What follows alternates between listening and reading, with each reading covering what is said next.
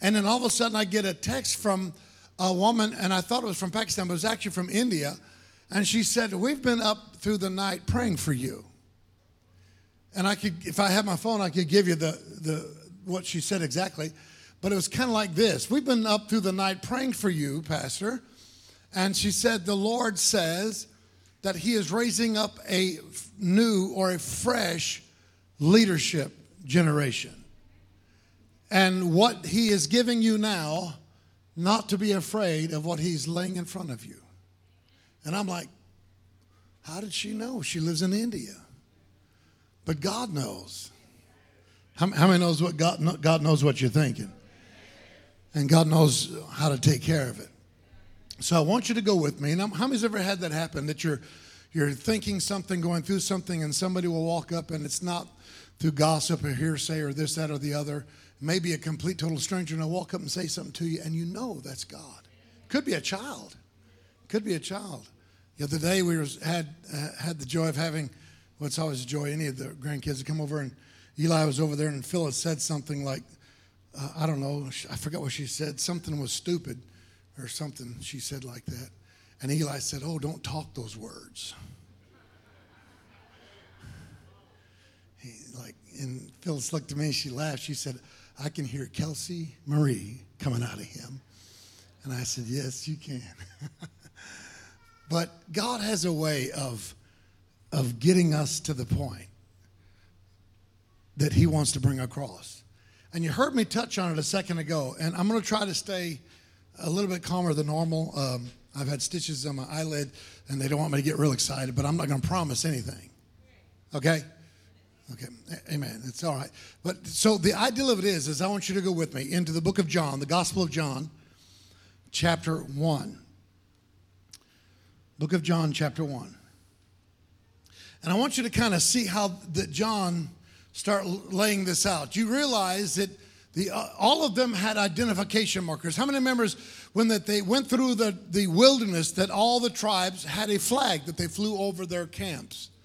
One was a lion, one was a ox, one was a man, and the other one was an eagle. Well, you may not realize this, but when you read the books of Matthew, Mark, Luke, and John, you can find those same symbols over those four men. So in other words, it was God saying, I'm going to bring my people through with leadership with the different personifications that I identified all the way back there. And so the one, I think it's Mark, Matthew identifies as a lion of the tribe of Judah. He gives the genealogy. And then you have Mark, who is identified as a man, or I think it's the ox. I might have him backwards. And then Luke, I think, is the one that identifies him with the hands, because Luke talks about miracles. And Luke, by the way, wasn't a Jew. Luke wasn't a Jew. Luke wasn't a physician like you think that is taught. Luke was a private physician of a family, and it was taken in later, and Luke actually came from Syria. And I know a lot of people don't realize that, but you understand, and I don't know about you, but I like to get down to the nuts and bolts of things. I like to find out what it's really talking about, because so much of what we have heard down through the years have been linked to traditions and this, that, or the other, but I like to find out what they were really talking about, and that's why I dig so much into their original language, because I want to get the feel, the taste, the smell. When it talks about cedars, I like to smell those cedars. When it talks about the waters, I like to feel the spray of that Sea of Galilee spraying up over the bow of the ship, you know. You understand what I'm saying? I like to get the honest feel of it. So when you see the identification of those different ones that come down through Matthew, Mark, Luke, and then John, he begins his words, and he's describing something that, unlike the others gave genealogies, others gave healings and the works. Mark talked about the work. I think Mark was the one that was identified with the ox, and he identifies the work of Christ, the works of him. And then you have Luke, who identifies the hands. And then you have John. John, are you following me? John was identified with that eagle. And so what is that talking about? John didn't bring it down. John elevated it to the next level. How many knows that we should go from glory to glory? that we should be advancing and growing in the kingdom of God. Our minds should never stop advancing in the Word of God or in the kingdom of God. When we get static or stagnant or static in the presence of God, it's an identifier that says something is being taught, but yet you don't need to get stuck there. Now, how many knows we got a lot of babies in this room, little children, and I'm excited to have more coming along. We're not the abortion clinic here. We're pro-life. Hello. That may shock some of you, but it's true, and I'm not ashamed to say it. I think someone needs to stand up and say something in these days.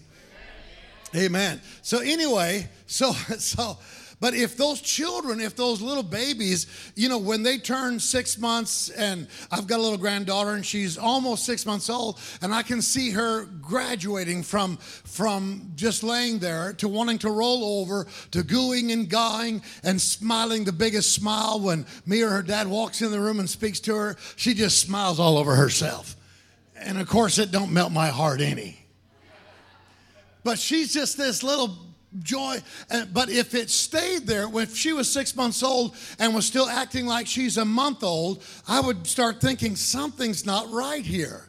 So when we don't grow, when we don't advance, when we don't move forward in the things of God, is there something that is lacking or something that is stagnant or stale in our lives? Hello, somebody. It is no different. How many knows that the scripture even bears witness to what I'm saying? Because he said that he's given to the church apostles, prophets, evangelists, pastors, and teachers for the edifying of the saints till we all come into the unity of the faith, to the knowledge, coming into that. And you may think you know all there is to know, but the older I get, the more I realize the less I did know. Hello, somebody. And I'm comfortable with that. I'm okay with that because it opens the doors wide open for God to show me whatever he wants to show me. And sometimes I'm like, whoa, why didn't I see that before? And there is a time and a season for everything. Do you remember when Jesus told a group there, he said, I've got a lot of stuff to tell you or show you, but you're not able to receive it yet. And the Bible says that eye has not seen, ear has not heard, neither has it entered into the heart of man what God has in store or prepared for them that what? Love him. And how many of you love him? That wasn't 100%. Did you hear that little golf clap? The ideal of it is we should love him passionately and without reservation, more than anything else. If I asked you if you love your wife, your children, or your husband, or your job, well, maybe not your job, you would be most likely like, yes, I love them dearly. Ask me how much I love my grandchildren. Well, go ahead and ask me. I love them a bunch.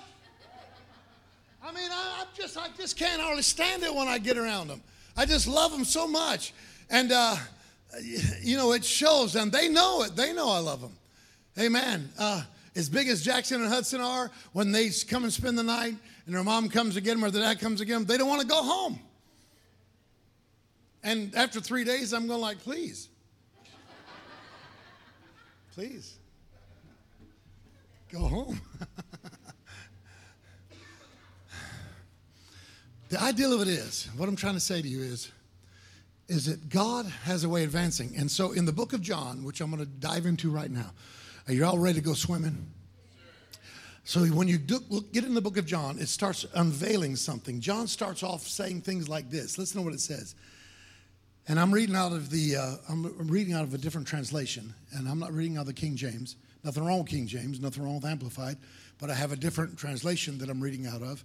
And it starts off like this. In the beginning, the living expression was already there. And the living expression was with God. You can put, do we have a computer? It's not even set up. Okay. And the living expression was with God and yet fully God. Did you hear that? The living expression was with God, yet fully God. They were together face to face in the very beginning. And through his creative inspiration, this living expression made all things. For nothing has existence apart from him. A fountain of life was in him. For his life is light for all humanity. And this light never fails to shine through darkness, light that darkness could not overcome. Suddenly a man appeared who was sent from God, a messenger named John. He's talking about John the Baptist. For he came as a witness to point the way to the light of life and to help everyone believe. John was not that light, but he came to show who is that light. You understand what is he doing here? John is giving us an explanation of the deity and the Christ, God, expressed through the face of Christ. Can you say that with me? God expressed through the face of Christ. So you remember what Philip asked Jesus? He said, "Show us the Father." And what was Jesus' response? "Have I been with you so long and you don't know who I am yet?" Come on.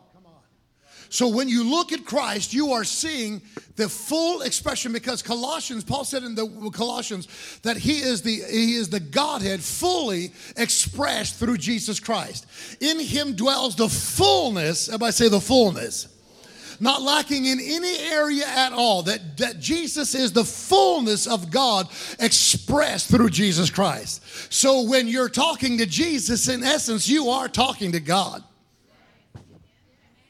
Boy, it's quiet in here.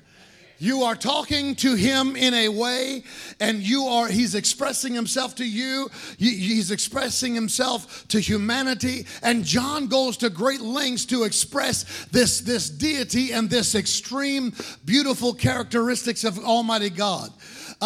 He was the Word that was self-revealing and the expression of God Almighty. Everything was waiting for this moment. The crescendo, the high point of everything was going to be pinpointed right in Jesus Christ. And when he came, he didn't come doing what others thought he would do. He came healing the sick and raising the dead, casting out devils and bringing those that were in bondage and broken and crippled up out of those dark places. Come on, somebody. Ain't nobody can do me like Jesus can. Look at somebody and say, nobody can do me like Jesus can. I'm not preaching some weird doctrine. I'm giving you the expression of what John is explaining here in the Gospels. Now, you can read it in King James or Amplified or any other. I grew up reading the King James out of the Thompson Chain Reference Bible. Like that was it, you know. That was the whole thing right there in a nutshell. That's it. No other Bible like that. And I realized I found an original 1611 King James Bible for sale. They only wanted $20,000 for it. So I thought, well, I'll put this out there and maybe somebody in the church would buy it and we both can read it after you learn how to speak that kind of English. Because the English that we speak today was not even thought of back in that time, especially in Jesus' time. So John is expressing to fullness the expressed image of God Almighty. He's coming to express himself in ways that we have never seen him before. So John takes this time to express him. Everybody say he came to express himself. Turn with me. Somebody turn over to Colossians 1 and 15. Somebody turn over there real quick and read that. Just when you get it, just jump up and start reading it real quick. Read loud. Colossians 1 and 15. Got it? Read loud. Firstborn of every creature. What's the next verse? Go ahead. All fullness of what? All fullness of the Godhead. Amen. Right. All fullness of who God is in Jesus Christ. Amen. Everything is in him. Look at somebody say, everything's in him.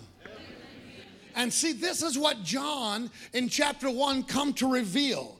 Now, you may not realize it, but I've invited you all to get in this what is those things they float down the rivers? What is those things? A raft, tires, kayak, and I'm inviting every one of you to get in this, whatever you're swimming in, to come down this river with me.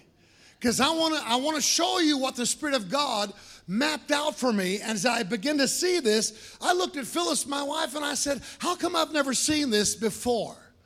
In all the years that I have preached, and all the years I've been around other preachers and been in church, that doesn't mean I'm perfect.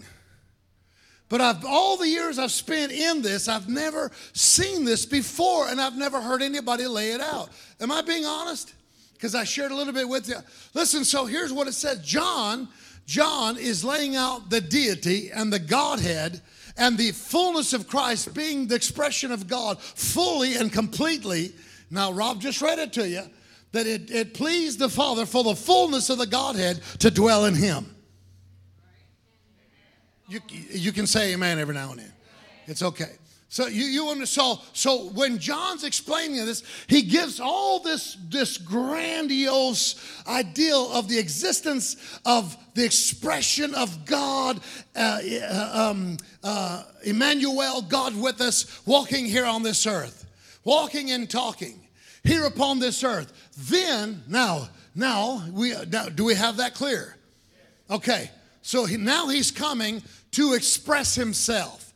Christ is coming, God in Christ is coming to express himself to all of humanity, to give himself to everyone and to bring us into another light, to bring us into the level that we need to be at. So when you go to chapter 2, look what it says. So what happens here in chapter 2? And I'm telling you, I was excited to bring this out. They said, we're going to have church tomorrow. They said, it stinks in here. They called me last night. And I could hear someone in the background going, no. And I'm like, I can't wait any longer. I got to bring this word. So I don't care if it's 2 or 3 or 2 or 3 gather together. We're going to be in the midst of the stinking all. So here's the idea, because I feel like this really will set a precedence for you to see God in expression like you've never seen it before. So here John, again, here's John, and I'm trying to really get this across to you. John is explaining the expression of who Christ is. He is God manifest in the flesh. He is God wrapped up in that body. Come on. He is God like none other. Hallelujah. There has been many that have come and gone, but Jesus is the expressed image of God. And I don't know about you, but he is saying, literally what John is saying is, you've seen him in fashions and forms. You've seen him in types and shadows, but now you're going to witness him face to face. Now you're going to see him face to face. And it's going to change I feel that all over me. I feel it like I got Texas 5-gallon cowboy hat goosebumps. I feel it in my soul, Sean. And that here's God coming down face to face with his people. And all the years and centuries and generations and decades before, he came down in types and shadows, a cloud by day, a fire by night, an offering as a lamb or this, that, or the other, offered on. Come on, somebody. He was the brazen serpent raised upon the pole. He was a type and a shadow of the ark of Noah's ark. He was a type and a shadow of the ark of the covenant. So many types and shadows. But now John's saying he's more than all of that. He came down face to face with his people to express who he really is. And we're going to see him like we've never seen him. That's what John was saying. So when you get to chapter 2 of the Gospel of John, it says, and now, everybody say, on the third day. The third day is Tuesday. When they start their days of the week, they started off Sunday's the first day, Monday's the second day, and Tuesday's the third day. Now, I could go into a lot of details about what the third day represents, but it says on the third day. When the Bible points something out like that, when it says exactly what day it was, when it gives you an exact characteristic of what's happening, he's trying to tell you something. But we've been so busy, caught up in all kinds of stuff and arguing over doctrines or creeds or this, that, or the other, that we've passed and we've glazed right over top of it. But so John says on the third day, everybody say on the third day. How many knows what happened on the third day? Jesus rose from the dead. But if you go all the way back into the book of Genesis, you will see that the Jews believed that the third day was significant because it's the only day in the days of creation that God blessed that day twice. There's something about that third day. When a Jewish family has a wedding, it lasts usually from 3 days to 7 days. 3 days is the mark of God blessing it twice blessed. I don't know about you, but I like being twice blessed. Hello, some double for your trouble. And then you get all the way over in the seventh day, and the seven, everybody knows, it speaks of perfection. So usually a Jewish wedding lasts a minimum of 3 days, but usually extends out to 7 days. So it says on the third day, Jesus' mother went into a wedding, and it was usually a family affair. Come on, somebody. And the reason he's telling this is because it's bringing us into the recognition of what's going on. And so what's happening here? And it says, they went to a wedding feast in the Galilean village of Cana. And Jesus and his disciples were all invited to the banquet. Of course, if Jesus comes, who's being a family member, everybody that's with him, he's got to take his entourage with him. You got to take your friends, your buddies, your pals. Hello, somebody. So they were invited to the banquet, but when so many guests, with so many guests, they ran out of wine. Some of y'all licking your lips now. They ran out of wine. Look at somebody say, they ran out of wine. Unheard of. You don't run out of wine at weddings. But Jesus, all knowing, went to this wedding knowing that they're going to run out of wine. And he knew that Mary was going to ask him to do a certain thing. He knew that. It wasn't a surprise to him. And so Mary, let's go a little further. She said to Jesus, they have no wine. Can't you do something about it? Jesus replied, my dear one, mother, don't you understand that if I do this, it will change nothing for you, but it will change everything for me. My hour of unveiling my power has not yet come. And he was really talking about what was coming 3 years from there. And Mary then went to the servants and told them, whatever Jesus tells you, do it. How many knows we need that preached in our churches today? Whatever he tells you, do it. Don't hesitate. Don't wait. Just do it. Don't care if it's hard or easy or difficult, or just do it. You might have to do it with a lot of baggage hanging on you, but just go ahead and do it. Doesn't matter what your past says. Doesn't matter what your future looks like. If he says to do it, just go ahead and do it. But just make sure it's him telling you to do it. Somebody say, yes, Lord. So he goes ahead and he says, and nearby stood 6 stone water pots. Now, something I want to explain to you. The water pots, there were 6 of them. How many knows the number of humanity? 6. Humanity is the number 6. And that was there's a distinction there. It's third day, 6 water pots. What did he tell them to do? Fill them with what? Water, common water. Do you know what that water represented in those 6 water pots? The water in those water pots represented the Torah, the laws of Moses, the things that could not bring them any joy. Because they kept trying to live according to the law of Moses, but they couldn't live up to it.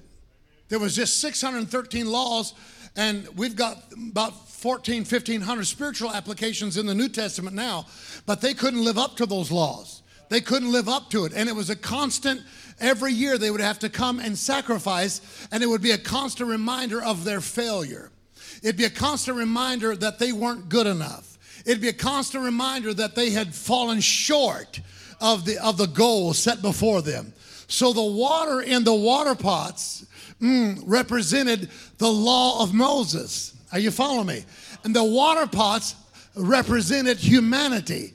And it's to say that those laws, that the teaching of the Torah, Jesus come to let them know, praise God, hallelujah, that the laws of Moses were not adequate enough to change humanity. So what he did, that's good stuff, man. I feel the Holy Ghost on this. So what happened was, now remember the first miracle that Moses did in the land of Egypt? What was the first miracle? He turned the water into blood. What Moses was saying then is this blood represents death, a wrath. Are you following me? But what did Jesus turn the water into?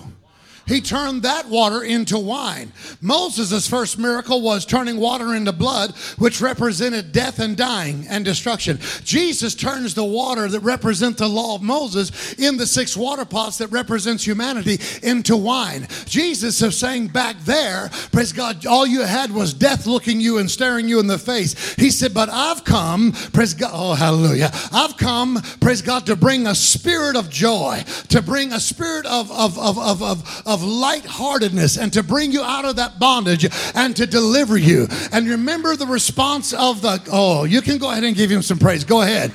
Because that's exactly what the Lord has done.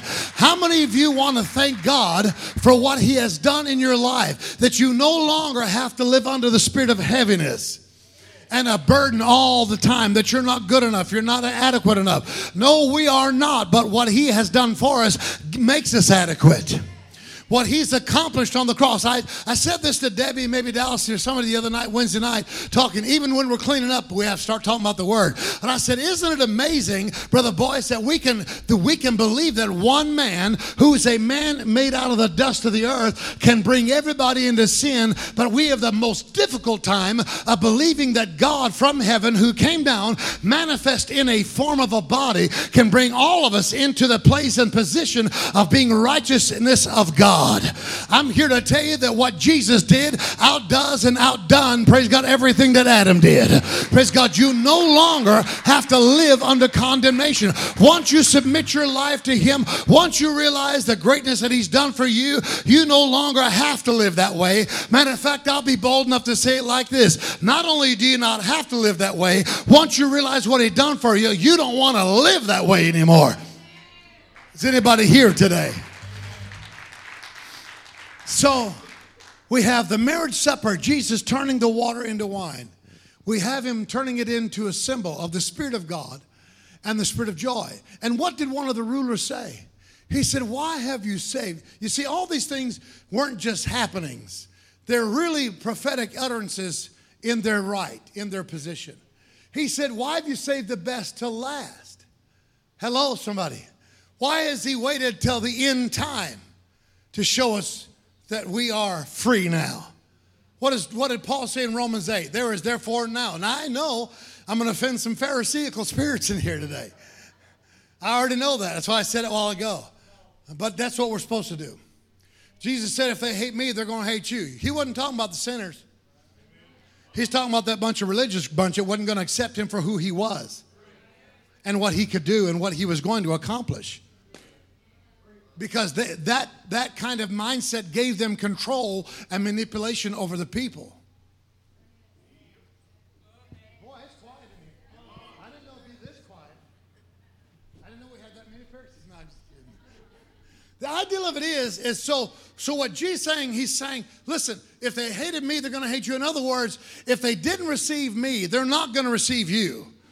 They're not going to accept what you're saying about the ability that I have. But here I'm giving you a sign. I'm going to turn this water into wine so that it's a symbol that when I gather my people together, it's not going to be because of Moses' law. It's going to be because of a revelation of the Spirit of God and the freedom that comes in the Spirit of grace and power, righteousness and glory. Boy. We're real good at saying that God cannot, God don't see that. God can't look upon sin. It doesn't say that. It says he won't look favorably upon sin. Read it. The ideal of it is he is rolling this out.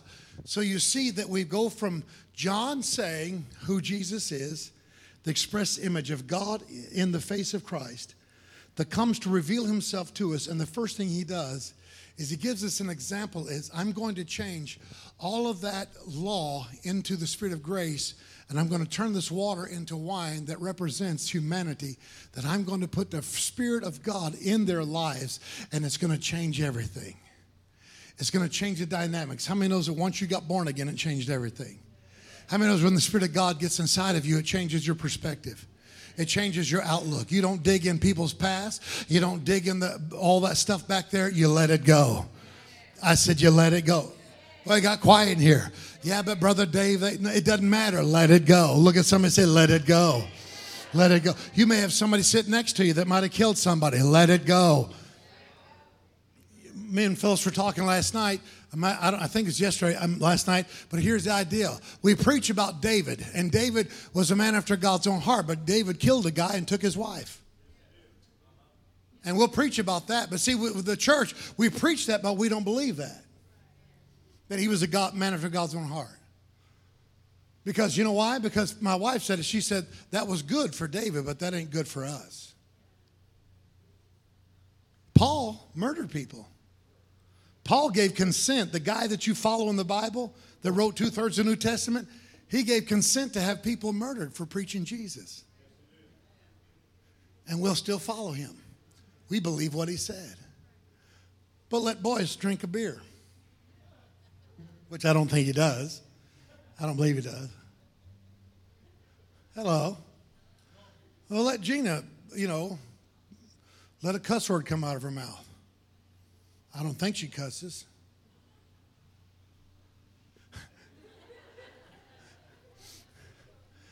And we're ready to throw them out of the church. I wish somebody would say, go ahead and preach. The ideal of it is that what we read, we don't apply. Because, well, that was for then. And we should be further down the road. But the idea of it is we still have a tendency to hang on to people's faults and failures. Can I tell you that no matter how dark somebody's past is, you shouldn't hold it against them. Whew. That's a tall order. But with the Spirit of God, with that fresh turning of the wine into our lives, the Spirit of God coming into us, all of that is made a whole lot easier. Because in and of myself, man, vengeance is mine, saith Pastor, until I got saved. And then it's all in God's hands. Look at somebody say, it's all in God's hands. So I want you to grab a hold of this. So you see the progression.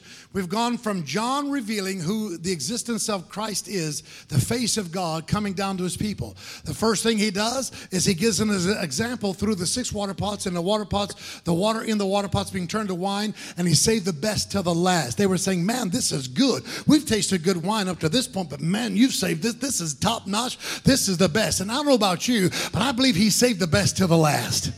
I believe that we're here and we're right here right now, and God has poured out upon us so that we could be freer than we've ever been, delivered from the powers of darkness and the clutches of sin. Hallelujah. I wish somebody said, oh, listen, that picture sitting over here. Now we gave this picture away because we've been trying to give it to somebody, and finally we gave it away. But this picture says it all right here.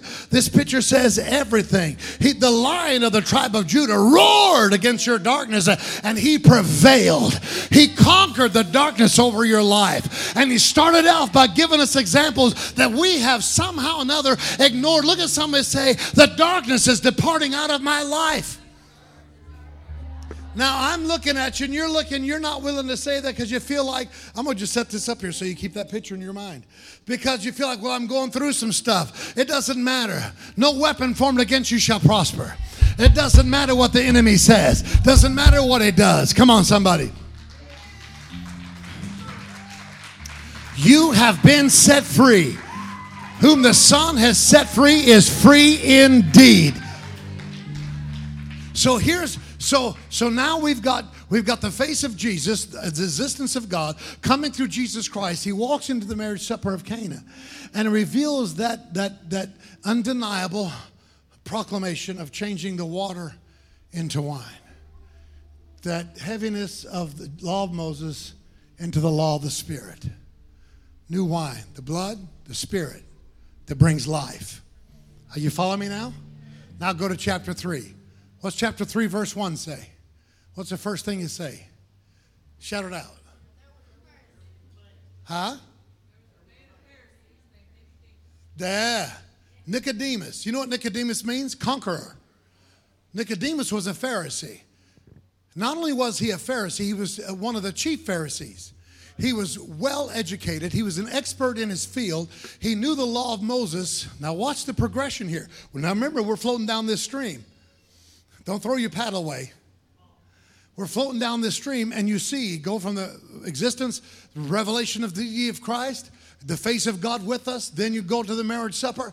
Now all of a sudden, what's he do? He's confronting Nicodemus, an expert in his field, a highly educated Pharisee, a man of religion, a man that was probably trying to live the law the best he could. And not only was he in the top of his category as a Pharisee. You know what a Pharisee was, don't you? They were the guys that dressed the part. But Jesus constantly condemned them. Jesus constantly said, woe unto you, scribes and Pharisees. You Sadducees and you Pharisees. He said, you Pharisees, you bunch of hypocrites, and he called them vipers at one point. He said, you whited sepulchres. You know what a whited sepulchre is, don't you? A whited sepulchre is a grave, and it was against the law of Moses for them to walk over top of a grave. So in order for them, because they were considered unclean if they'd done that. So if they walked over top of a grave, they would be unclean. So what they would do is they would paint all the graves on the top white. They would bleach them white. So that if they were walking at night in the darkness and they saw a grave, they could walk around instead of being. He said, you're like whited sepulchres. You look good on the outside, but on the inside, you're full of dead men's bones. When you look up dead men's bones, he's saying to them, you're full of criticism. You're full of judgmentalism. You are full of criticism, judgmentalism, and you're not willing to let anybody get in, and you won't even go in yourself. All the way. Oh, I wish somebody said go ahead and preach. So when Nicodemus comes to him, whose name means conqueror, Nicodemus was not only respected in the Pharisees, Nicodemus was respected in the Sadducean sect. There are two different groups of people. The Pharisees, they were the ones that believed the law of Moses, but yet they had what was called the oracle laws. Laws that were commentaries about the laws. Such as where it says, thou shalt not plow on the Sabbath. They wouldn't push a chair across the floor because they had dirt floors, and it was considered, if it displaced the dirt, it was considered plowing. So they wouldn't move a chair. They wouldn't do anything. They had all kinds of laws, all kinds of commentaries on their laws. And then they dressed the part. They really dressed the part. But Jesus was saying your mind and your heart is full of criticism and judgmentalism. You won't go in, and you won't let nobody else go in. You won't go all the way with Christ, but yet you're still hindering others. The Sadducees, on the other side of that, were the ones that lived by the law of Moses only. They didn't believe in resurrection. They didn't believe in angels. They didn't believe in miracles. They didn't believe in life after death. So the Sadducees were the ones that were continually just jot for jot, tittle for tittle, crossing the T, dotting the I's. They didn't deviate from what Moses said, not one iota. But they didn't add anything to it. They didn't add anything to it, and they wouldn't take nothing away. They wouldn't be expressive about it. They would just say, that's what it says, and that's what it is. So they were, and they didn't believe in angels, miracles, resurrection, or anything. Hello? There's a lot of people that confess to be Christians that don't believe in those things. I can name you some prominent Christians right now that led great and vast amounts of people that didn't believe that Jesus was born of a virgin. They don't believe that Jesus resurrected from the dead. They didn't believe that there is life after death. You can ask me after church who that is, and I'll tell you who it is. It might shock you. But the Sadducees, that's what they believed, in the Pharisees. And Nicodemus was thought very highly of both groups. He was on the Sanhedrin court, the group that controlled the religious laws and regulations of all of Israel, who was at that time under the Roman Empire. Now watch this. I don't want to get too far in history. I don't want to bore you, but here's the idea. Nicodemus was a highly educated expert in his field, highly liked by everybody, a religious to the core. And he comes to Jesus and he says, and I can read it, but he comes to Jesus and he says, hey, he said, we know that you're a great man from God, that you do great things. He said, but what is all about this you being Messiah stuff? And Jesus said, Nicodemus, whose name was Conqueror, he said, you must be born again. He's talking to the most elite religious guy that represented the top of the echelon of all the religious order of that day. And Jesus says, wait a minute, you knowing all those laws and having it all on the outside and having it all looking good, he said, but inside you're full of dead men's bones. And like I've said to your predecessors before you and those that are with you, he's saying, you must be born again. What does that mean, Jesus? Now, how many knows that John 3:16, that's where we have that famous verse? Can anybody quote it? John 3:16.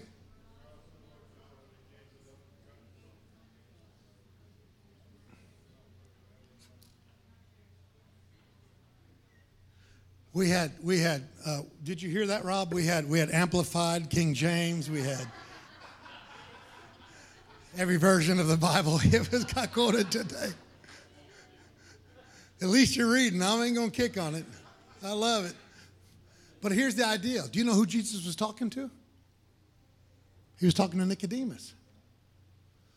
All the way up into verse 22, Jesus is responding to Nicodemus about being born again. About what it means. Hold it a minute. That's what it means. It's talking about, he's telling Nicodemus about all of what it contrives of being born again. And how many of you know that we have it in our mind that to be born again, you have to repeat the formula that we have practiced in church for centuries. The book of Romans, believe in your heart and confess with your mouth. But did you know that I can think of at least three, right off the bat, three people that didn't ask Jesus to forgive them, and he forgave them. Take the woman that was taking the act of adultery. Jesus said, go and sin no more. Where did she ask to be forgiven? Where did the guy come? Now, I'm not saying that you don't need to repent. You do need to repent. But I know a lot of people that's come up here and said words, but they didn't repent. Because when you really repent, it changes your actions and your behavior. It's more than just talking the talk. It's walking the walk. I wish somebody heard what I'm saying today. I wish you'd let this get down inside there. It changes everything about you. It changes your attitude. It changes your behavior when you really repent. So the guy that they tore the roof off, when he got in there, Jesus said, hello, your sins be forgiven you. And it's like the guy looks over and goes like, who are you? Hello? And so you can understand that as well. You got the woman there, and then you got the thief on the cross. And I'm just thinking of people right off the top of my head that never asked this today. Remember me when you come into your kingdom, your paradise. Jesus said, today you'll be with me in paradise. He forgave him without the guy even asking him. But the heart, everybody say, it comes from the heart. You can say words but not mean it. That's why somebody says, when all these people get saved, thousands got saved. I don't know if they did or not. Ask me 6 months from now. And we'll see if their walk is in line with the Word of God, if they really, truly gave their heart to the Lord. I mean, I hope when people come up and repent, your best hope is, faith is substance of things hoped for, evidence of things not seen. So I'm hoping they really meant what they said, but time will tell. Time will tell. And I'm not saying we shouldn't have altar calls and all that stuff. We should. But here's the idea. We've thought we've had this thing locked down, and when you start really getting into the nuts and bolts of the scripture, you see that the stuff that we've kind of leaned towards and grabbed a hold of really needs us to re-examine some stuff. Because real repentance, the word repentance, now being born again is also meaning that you are born from heaven, that you're born by the Spirit of God. Nicodemus said, by the way, his name was Conquer, and guess what he conquered with? He conquered with Pharisaic laws. He conquered and controlled through that. But Jesus come and said, you've got to be born again. You can't just have it your way. You got to really get it inside here, because that's what's going to change you. That's what's really going to make the difference. That's what's really going to make you love your enemies. That's what's really going to make you love one another. And by this shall all men know that you're my disciples, not by the way you dress, not by the way you comb your hair, not by the way your shoes shine, not any of this. If you said, they're going to know you by the love that you have one towards another. And how many knows that's one thing that's really been lacking in the churches? I'm preaching, y'all ain't saying nothing. So here's Jesus. What's he doing? He's laying out this format. Do you see it? The wedding, the joy, the Spirit, the water turned into wine, coming and being refreshed and being freed by the Spirit of grace and goodness and righteousness of God, offered to all of humanity, come to change. And the third day, the third day. Look at somebody say the third day. That's so significant. And then you come over here, and what's the first thing that Jesus does after he goes and he makes the water into wine? He confronts the religious elites. He comes and confronts those that are experts in the fields and says, it's more than this. It's more than just being able to quote a scripture. It's more than just knowing a jot or a tittle. It's more than just knowing a law. It's something you got to get down inside your heart, because that's where it really changes you, Nicodemus. That's where it really makes the difference. Come on, somebody. And I know that this is hard-pressed to get people convinced, and I knew it'd be a little tough, but I didn't think you'd be that tough. Maybe you're listening. But here's the idea. And listen, we're so accustomed to be entertained in church that when it really comes down to learning something and seeing what Jesus really has done and the roadmap he laid out for us that I have overlooked for years, Brother Sean, that when you see him going to the marriage supper, turning that water into wine, and then coming over here and confronting the Pharisees and telling him that you must be born again. It's got to be more than just something you got in your head or something you do on a Sunday. It's got to become a life. It's got to become who you really are. Come on. And then what's the next story? Chapter 4. What's chapter 4 do? Chapter 4 goes from the marriage to Nicodemus, and then it goes into this walking to a well. He walks up to a well, and who's coming to this well? The Samaritan woman. The Samaritan woman has a lot of issues, a lot of baggage, a lot of problems.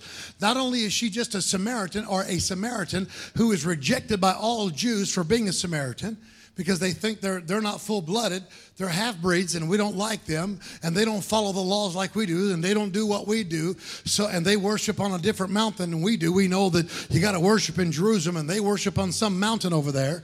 So we know that, and so we're kind of against them. So Jesus and there's a well there, and you know the story, the well that their fathers dug.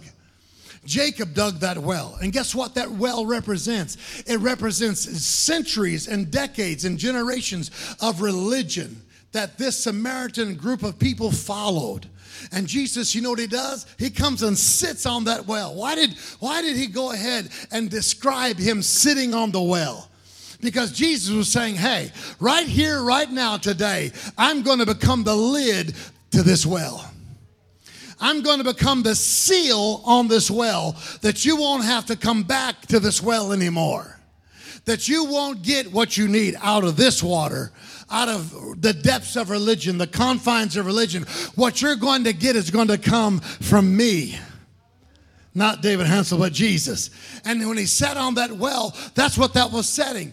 Do you remember what he said to everyone? It says when Matthew said, and when he came to the mountain, he was set. S-E-T, set, when he was set. The word set is kathasantos, and it means that he was in a position of authority. He set like a new Moses to give them a new laws, which now that's where we have what we call the Beatitudes. And so when he was set, kathasantos, he sat in a position of authority.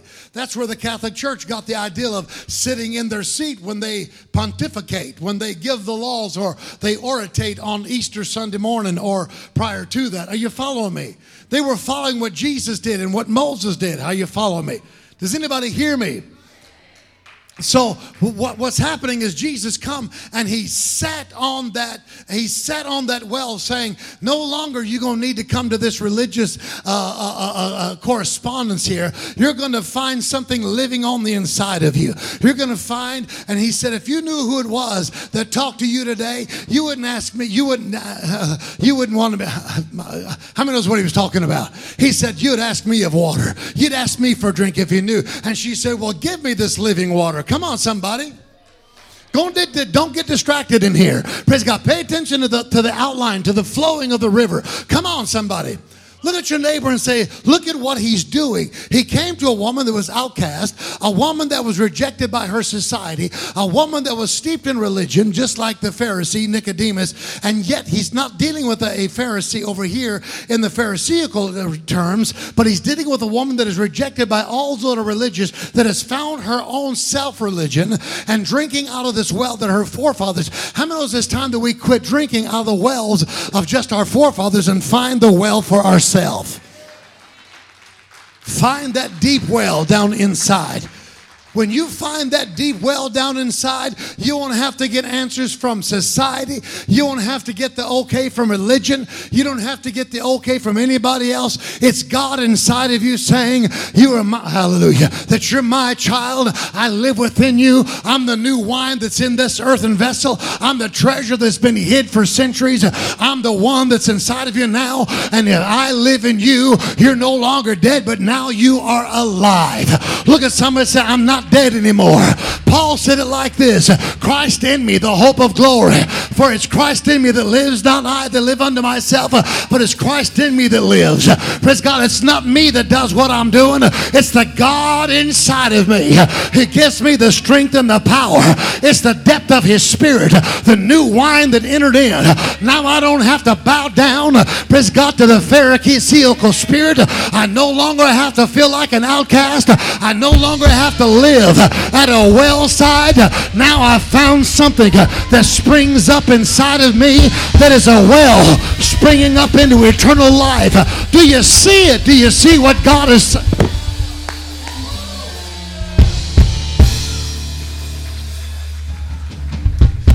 High five your neighbor and say, there's more to me than meets your eye. Now, I don't want to skip this part. I want to dig this out. Let me get my, you know those people, those what do they call those people that dig in rocks and stuff? What do they call them? Let's get the pick and the little spike out and dig around this rock. You want to? Now watch what happens here. So you go from the face of God in Christ, John 1. Water to wine, John 2. Nicodemus, John 3. The Samaritan woman, John 4. Now look what happens here. I'm going to close here in a minute. But John 4, look what Jesus says to her. He said, well, since you've understood this, he said, go and get your husband. She said, I don't have a husband. He said, oh, you've been honest with me, Samaritan. He said, not only do you not have a husband, you've had 5. And the one you're with right now, he's not even, you're living with him. You're with him. Now, when I read that, something slapped me in the face. Now, us men, we don't have 5 husbands. If you do, I want to pray for you. But here's the idea. 5, everybody say 5. What is it that controls your life before you give your heart to Christ? Your 5 senses. Your 5 senses, your touch, your taste, your smell, your seeing, your feeling. And who's the one that you're living with, that you live with constantly? It's the fallen Adamic nature. That's the 6th one. Are you following me?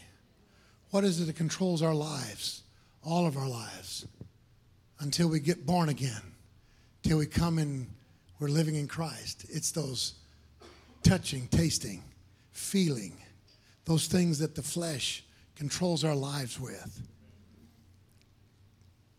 You know that song they used to sing, hooked on a feeling. You know, most of you, well,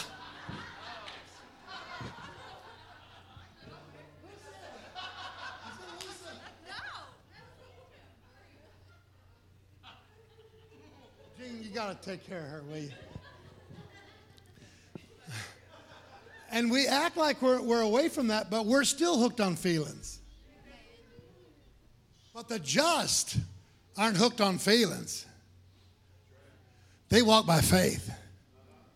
It's not by what you feel, what you hear, what you see. You got to keep walking when you don't even see it. When you don't even feel it. You got to keep walking. Look at somebody and say, keep walking. What did Jesus say to Peter the day that, and I'm closing, what did Jesus say to Peter? Listen what he said to him. Peter, who do men say that I am? He said, well, some said you're the Christ. Some say you're one of the prophets raised from the dead. Some say that you're Elijah. Some say you're one of the other. And Jesus says, okay, it's good what they say, but Peter, what do you say? And Peter says, well, Lord, he said, I've walked with you for a couple of years now, and he said, I know that you're the Christ, the Son of the living God. And that means the anointed one, Christ. And so Jesus looks at Peter and says, watch what he says, flesh and blood has not revealed this unto you. But in other words, he's saying, you didn't get this through the five senses. You didn't get this through the flesh, and you didn't get this through the intellect that come through the DNA. Come on, somebody. Do you remember when Jesus was telling them, tear this temple down, and in 3 days I'll raise it up? They laughed at Jesus because they thought, yeah, it takes 46 years to raise up a temple, and you're going to raise it up in 3 days? They didn't realize he was talking about himself. Come on, somebody. And here's another little nugget for you. Every chromosome, every cell in your body has 46 chromosomes in it. The thumbprint of God is in your life in more ways than you can imagine. More ways than you can think about. So Jesus says flesh, five senses, and blood, intellect, has not revealed this to you. He said, but it come through the Spirit of God. So the revelation of salvation and who he is doesn't come just by reading a book. It doesn't come just by simply saying and repeating a formula that somebody gives us to repeat. It comes by the Spirit of God coming to you and getting face to face with you. And once it comes face to face with you, you can't live under yourself anymore. For no man has seen God and lived. Oh, I wish somebody hear me right now. No man has seen God and lived unto himself any longer after that. Once you truly are exposed to the face of reality of heaven, it changes everything about you. We can have revelation without relationship. Hello, somebody.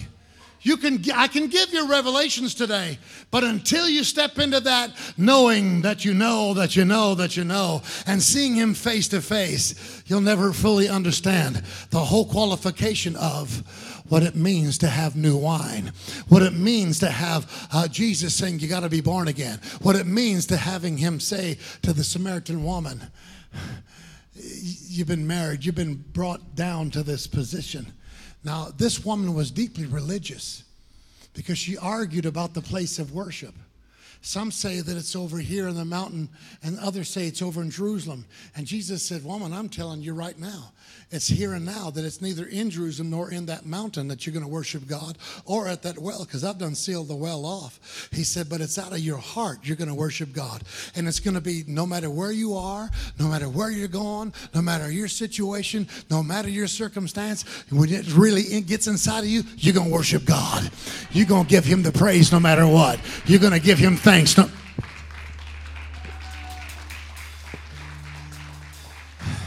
How many of you have seen people that no matter where they are or what they're going through or what kind of hell befalls them or what kind of battle comes against them, that somehow or another they dig down deep and they don't go to the well, they don't go back to the Pharisaical law, that they resolve themselves to drink that wine that come out, oh hello somebody, praise God, that Jesus put inside of them, and they dig down way down deep, and all of a sudden you see them pulling themselves up out of that pit. Praise God. It's the Spirit of God. It's Christ in them, the hope of glory. The doctor says you're going to die, but they lean over and grab a hold of where it says you shall live and not die. I wish somebody, you're sick, but by his stripes I'm healed. They keep grabbing a hold of that word of God and pulling it and causing it to come alive inside of them. Come on, somebody. I wish you'd look at somebody and say, there's something inside of me that won't listen. We're all facing odds right now. We're all facing horrible times. We're all facing insurmountable, what looks like insurmountable odds. We're all facing the hell on earth. We're all facing World War III. We're all facing trouble sometimes. We're all facing backlash. We're all facing the past. But greater is he that's in you than he that's in the world. I wish somebody would jump to your feet and say, I don't have a quitter in me. I've got a conqueror in me. The life that I live, it's not my own. It's through Jesus Christ. Come on and give him some praise.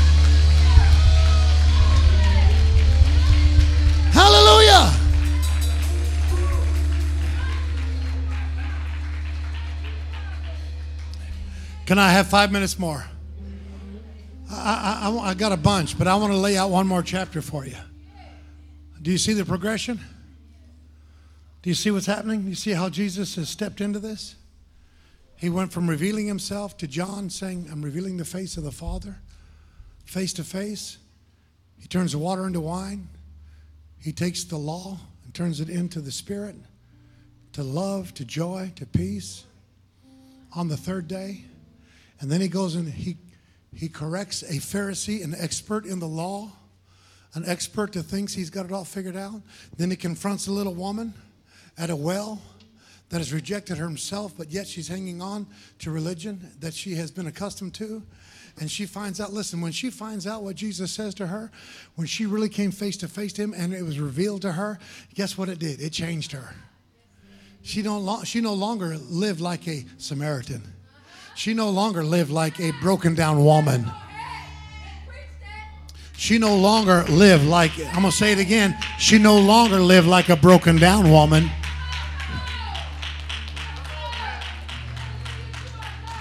She no longer lived like somebody that was cast aside. Even though they might have thought that, she no longer lived that. That's what she didn't display any longer. She didn't display that any longer. The Bible says that she went running into town. She passed up Jesus' disciples who were coming back with lunch, and she said, I don't need lunch. I got a living word. Inside of me, it changed me. It changed my direction. It changed my thinking. It changed my mind. And she went into town saying, hey, everybody come and see a man who told me all I ever did. Come on and meet this man out here who knows everything. He's the Messiah. He's the King. Her name was Fontany. It's a Greek word, Fontany. Hello, somebody. And if you look up the history on Fontany, she was the first evangelist that went outside of their territory and caused thousands to be baptized, to such a point that one of the kings that she encountered on her journeys as a missionary said, try to tempt her, get her away from this message. She's turning the city upside down with her and her disciples and her two sons. She's flipping everything upside down. And they said, put silver and gold and just put a room full of it and bring her in there and tell her it's all hers if she'll just deny this Jesus. Come on, somebody. You talk about being persuaded.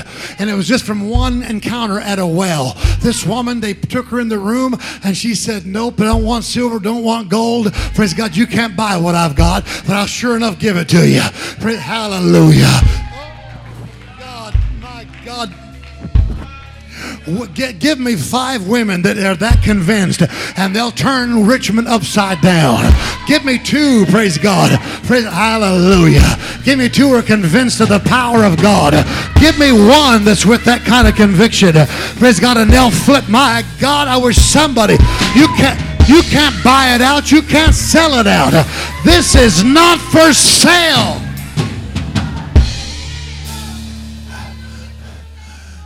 She was so convincing that she even caused that king's family to be baptized. And they put her in prison. And they killed her family in front of her. And they said, you ready to give up? And she said, not yet. They killed some more. They said, you ready to quit? She said, you just made my resolve even greater. I'm not quitting. Because if I quit now, they died for nothing. Come on. So they finally tortured her to the point that she laid down and started singing a song and giving praise to God and just slipped on out, giving God the praise. But before she died, thousands were baptized, saved, and some of them are still living in Iran, Syria, Iraq, and Pakistan to this day. There's still a plaque on a church in Iran that bears the name Fontany, the missionary that came straight from Jesus that changed the world. Can I tell you, if we could just have somebody that could meet him face to face, that experiences him like they've never experienced anything else in their life, it's become something that can't be bought and can't be sold. Hallelujah. Here's the other chapter 5. I'm going to quit. Chapter 5. Now, you see the progression, right? We've gone from Jesus being revealed as deity, as God, Christ with us, Emmanuel, God with us. And then he begins to reveal his character. John is saying he's come to reveal his face to face, the existence of God on the earth. So Jesus comes, he turns the water into wine. Next chapter, he confronts a Pharisee. Next chapter, he confronts this Samaritan woman. Hello, somebody. Are you following? Or Nicodemus. And then the Samaritan woman. Chapters 2, 3, 4. Are you following the progression? Now go with me. Are you following it? Does it make sense to you? Yes? No? I want you to get it. I want you to see what's happening. And I'm not taking you all the way through the whole book of John today, but I want you to see something else. This is good stuff. Watch this. Chapter 5. Chapter 5, Gospel of John. From Galilee, Jesus returned to Jerusalem to observe one of the Jewish feasts. Inside the city, near the sheep gate, there was a pool called in Aramaic, listen to this, what this pool's name is, the house of loving kindness. The pool that we call Bethesda. The pool that they're waiting for. The angel will come down and trouble the water. You've read the story. They're waiting for the angel to come down and trouble the water. They would bring people that were broken, crippled, maimed, that had all kinds of issues and problems in their life. And from the sheep gate to the pool, there was a canopy, like this roof being over your head. From the entering in the sheep gate to the pool, like from the back door or the front door to the platform, there's a canopy over your head. And it's called the house of loving kindness. And all those that were broken, God, they were broken, they were crippled, they were blind, they were halt, and they all waited for some angelic being to come down and trouble the water. But when Jesus walks in, he looks at a man laying there that had been laying there for 38 years, right? Go to Leviticus 2 and 14, and guess what? How long that they wandered in the wilderness? 38 years. What was he saying? He was saying, and guess what that canopy represented? I'm not afraid for you to go look this up. That canopy represented the law of Moses. And what it was saying was the law of Moses. It will get you almost there, but it really doesn't birth healing and deliverance from your pains. But I've come today. Jesus said, I've come today. And I see you laying there. I see you laying there. You've been there for 38 years and you're waiting on somebody, but it has arrived. I see you there. Look at somebody and say, God sees you there. He sees you in your brokenness. He sees you in your despair. He sees you in your frustration. He sees you in your divorce. He sees you in your financial troubles. He sees you in whatever situation you're in, the loss of life or loved one. He sees you laying there. And the guy came to be healed. I'm getting ready to let you go. The guy came to be healed. That's why he came there. So in the English, we read where it says, and he says to him, wouldest thou be made whole? Do you want to be healed? That's what it says in English, Sister Rose. But you know what it says in the Aramaic and the actual Hebrew? Here's what it says in the, see, it's a question in English, but in the Aramaic and the Hebrew, it's not a question. Here's what he's saying to this man that laid there for 38 years. He's saying, if you can change the way you're thinking right now, your healing's already done. Glory. Hallelujah. If you can change, y'all didn't get it. If you can change the way you're thinking right now, you no longer have to be submitted to that brokenness. You no longer have to be a slave of sin. You no longer have to be a slave of an addiction. You no longer have to be a slave to anything that's been hovering over your life. If you can change the way you're thinking right now, I've come to let you know I've already brought you out. This is the house of loving kindness, and I've come to bring you out. I've come to deliver you. And if you can accept it right now, if you can receive it right now, I've come to bring you into a house of loving kindness. I've come to heal your marriage. I've come to heal you. I've come to deliver you. I've come to set you free. I've come to roar against that darkness in your life. I've come to tell you, I've come to set you free. I've come to deliver you. I wish somebody, hallelujah.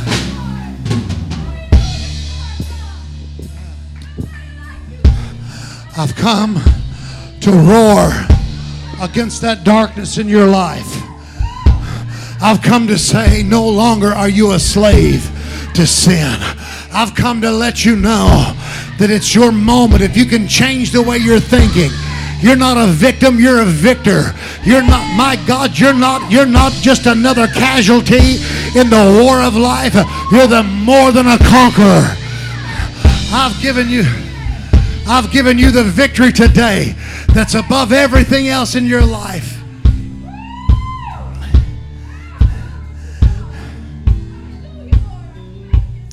I'm closing, I promised you.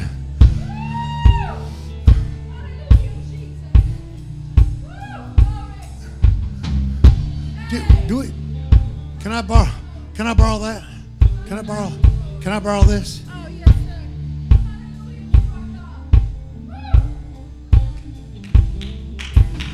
You know what it says? It says that that man that was sick and infirm for 38 years, it says that obviously he took what Jesus said. It got inside of him. And he said, I don't need somebody. I'm not waiting on a certain evangelist. I'm not waiting on my favorite preacher. I'm grabbing a hold of what it says in the Word. And it says that he rolled up his pallet, his blanket. He rolled it up. See, the Sabbath wasn't made for man, or man made for the Sabbath. The Sabbath was made for man. And it rolled it up, and he walked out of there healed. Guess what he was going to do from that day on? He was putting that Sabbath, that peace, that rest of God under his arm and walking out with the peace of God in his life forever. Never to go back and lay down under that mat again. Never to go back and succumb to that again.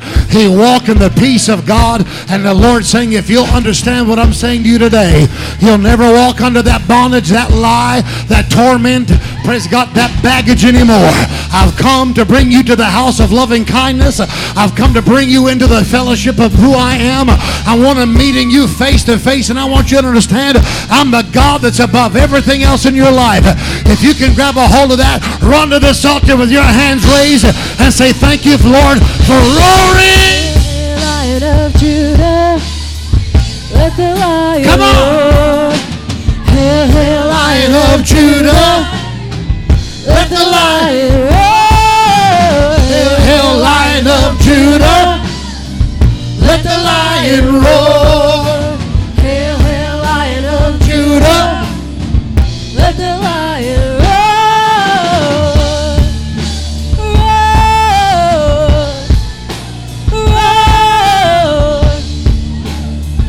Father, in the name of Let Jesus, the lion God, I roar. pray right now. Come on.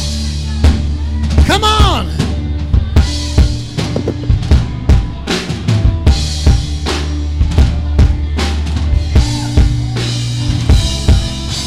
God of Jacob, great I am, King of angels, Son of man, voice of many waters, song of heaven's throne, louder than the thunder, make your glory known. Hail, hail, Lion of Judah, let the lion roar. Hail, hail, Lion of Judah, let the lion roar. Hail, hail, Lion of Judah, let the lion roar. Hail, hail, Lion of Judah, let the lion roar. Roar.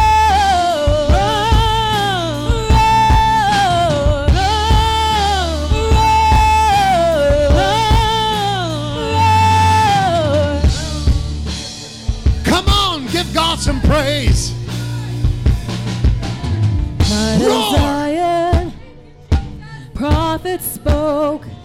Come on. Our Messiah, flesh and bone. Lord, you alone are worthy to open up the scroll. Jesus. Like the lamb you suffered, but the lion has arose. Hail, hail, Lion of Judah, let the lion roar. Hail, hail, Lion of Judah, let the lion roar. Hail, hail, Lion of Judah, let the lion roar. Hail, hail, Lion of Judah, let the lion roar.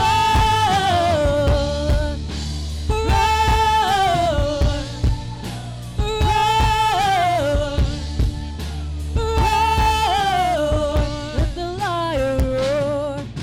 Oh valley, be raised up. Oh mountain, be made low. Oh valley, be raised up. Oh mountain, be made low. Oh valley, be raised up. Oh mountain, be made low. Oh valley, be raised up. Oh mountain, be made Yes, low. Lord. Oh valley, Yes, Lord. be raised up.